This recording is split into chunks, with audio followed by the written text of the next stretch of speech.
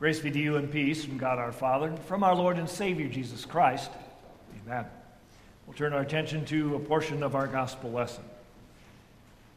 In fact, the Father judges no one, but has entrusted all judgment to the Son, so that all should honor the Son, just as they honor the Father. Whoever does not honor the Son does not honor the Father who sent him. Amen. Amen, I tell you, anyone who hears my word and believes him who sent me has eternal life. He is not going to come into judgment, but has crossed over from death to life. We pray. Lord, may the words of my mouth and the meditation of our hearts be acceptable to you, our rock and our Redeemer. Amen. The news this week took us into a courtroom. It showed us some of the witness testimony, some of the evidence going on, proceedings in the Kyle Rittenhouse trial. People will have their own opinions, whether he was a murderer or whether he was just defending himself. But ultimately, the opinions of the public don't mean anything. They aren't going to be the basis on which he's either convicted or exonerated. His fate is in the hands of the judge and the jury. And they won't decide either on their own opinions, their own personal opinions. The verdict will come on the basis of evidence presented in comparison to applicable laws. The words of Jesus remind us that one day we will all stand trial before a judge. It's not going to be an earthly courtroom. The opinions that people have about us, whether good or bad, aren't going to make any difference at all. The judge that we're going to stand before is Jesus. And as the eternal, omniscient God, there won't need to be any testimony, any witnesses. As the omniscient God, he already knows everything we've done, haven't done, everything we've said, everything we've thought. It's all on record. It's already known to him.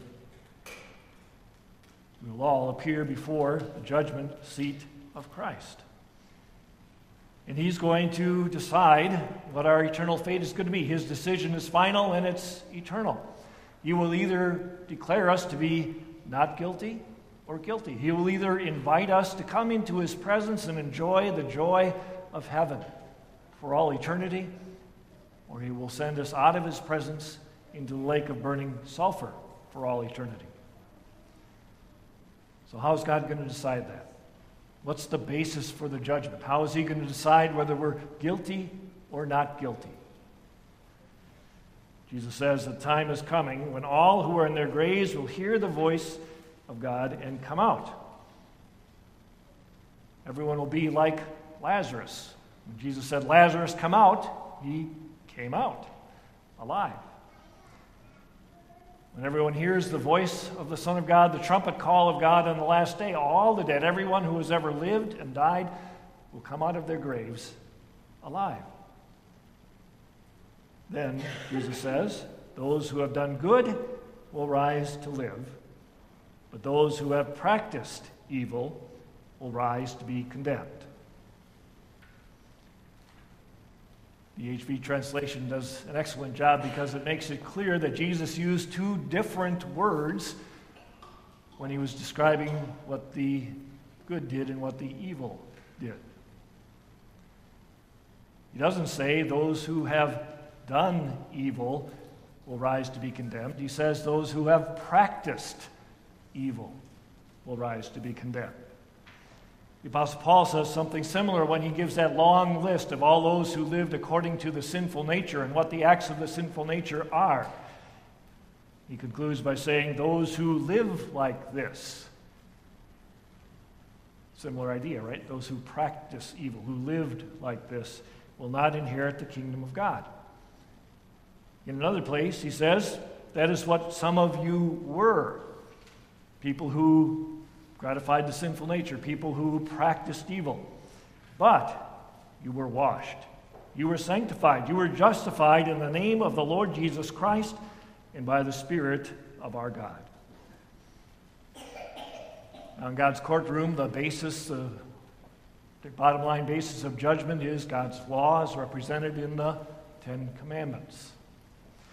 The question that the judge should ask in order to make his decision is, did you keep the commandments?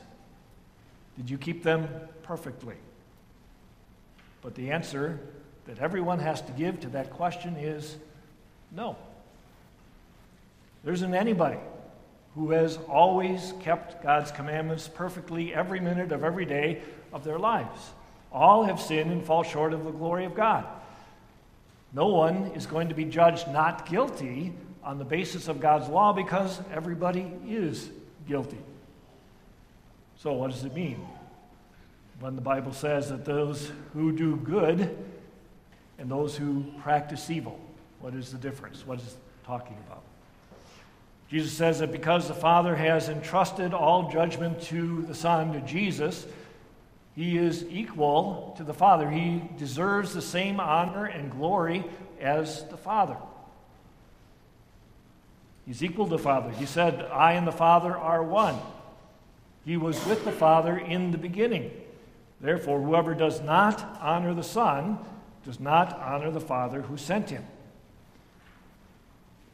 That means then that anybody who says there was a time when Jesus did not exist, or anyone says that Jesus is just a God-like creature but not equal with the Father, or anyone who says that Jesus is a human being just like us and eventually he worked himself up to being God, that's practicing evil, right? They're not giving equal honor and glory to Jesus as they give to the Father. They're practicing the worst evil that you can practice. You're not giving God all the glory that he deserves. You're worshiping an idol, a figment of your own imagination, a God that doesn't exist and can't help you. Practicing evil means refusing to listen to Jesus, refusing to believe that the Father so loved the world that he sent his only begotten Son to save the world. Practicing evil means thinking that either there is no such thing as a judgment and you're never going to appear before the judgment seat of Christ, or practicing evil also means thinking that when you do appear before the judgment seat of Christ, you can rest on your own laurels and you don't really need Jesus. Those who have practiced evil will rise to be condemned, Jesus said. And they are the ones who have rejected Jesus as the one the Father sent into the world to save them. So then who are the ones who have done what is good, who will rise to live? They are the ones that acknowledge that Jesus is one with the Father, that he is the one that the Father sent into the world to save the world, and they're part of the world. He sent Jesus into the world to save them. Jesus says, Amen, amen, I tell you, anyone who hears my word and believes him who sent me has eternal life. He is not going to come into judgment, but has crossed over from death to life. And again, Jesus says, Amen, amen, I tell you, the time is coming and is here now when the dead, spiritually dead, those born dead in trespasses and sin, will hear the voice of the Son of God, and those who listen will live. The ultimate basis of judgment on the last day, Jesus says, is his word. It's his claim, his statement that he is the Messiah, the Son of God, that he and the Father are one, that he came into the world to save the world, that whoever believes in him has eternal life. That's the word, that's the basis of his judgment. So the question is, not did you keep the commandments perfectly, because no one has. The question is, did you believe the word? When you heard the word of Jesus, when you heard his claim that he is your Savior, did you trust it was true? One of the reasons that God has entrusted all judgment to the Son, Jesus says, is because he's the Son of Man. He's the one that chose to leave heaven and come to this earth, to live on this earth, to experience everything that we experience, to be tempted, to experience hunger and thirst, and pain and rejection.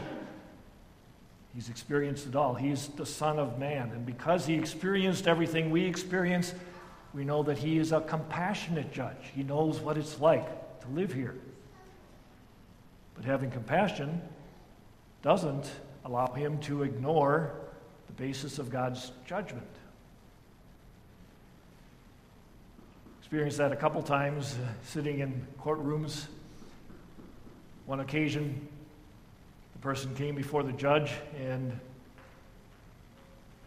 was arrested because he was driving while wearing headphones listening to music. His excuse was, "I didn't know that was against the law, Judge." And the judge could have compassion on him, said, "Well, I'm sorry you didn't know that, but you still did it. Ignorance of the law is not an excuse. You're guilty. Go see the bailiff, pay the fine. You're done." The other one was pretty interesting. Man was arrested because he chased another man through the parking lot of the store, into the store, and was threatening him with a tire iron. And he explained to the judge, "Well, Judge, I caught the guy with my wife. That's why I chased him. That's why I was threatening him with a tire iron." And the judge says, "I understand. I have compassion on you. I might have been tempted to do the same thing, but no, can't do that. It's against the law. You're guilty. Pay the fine for making terroristic threats."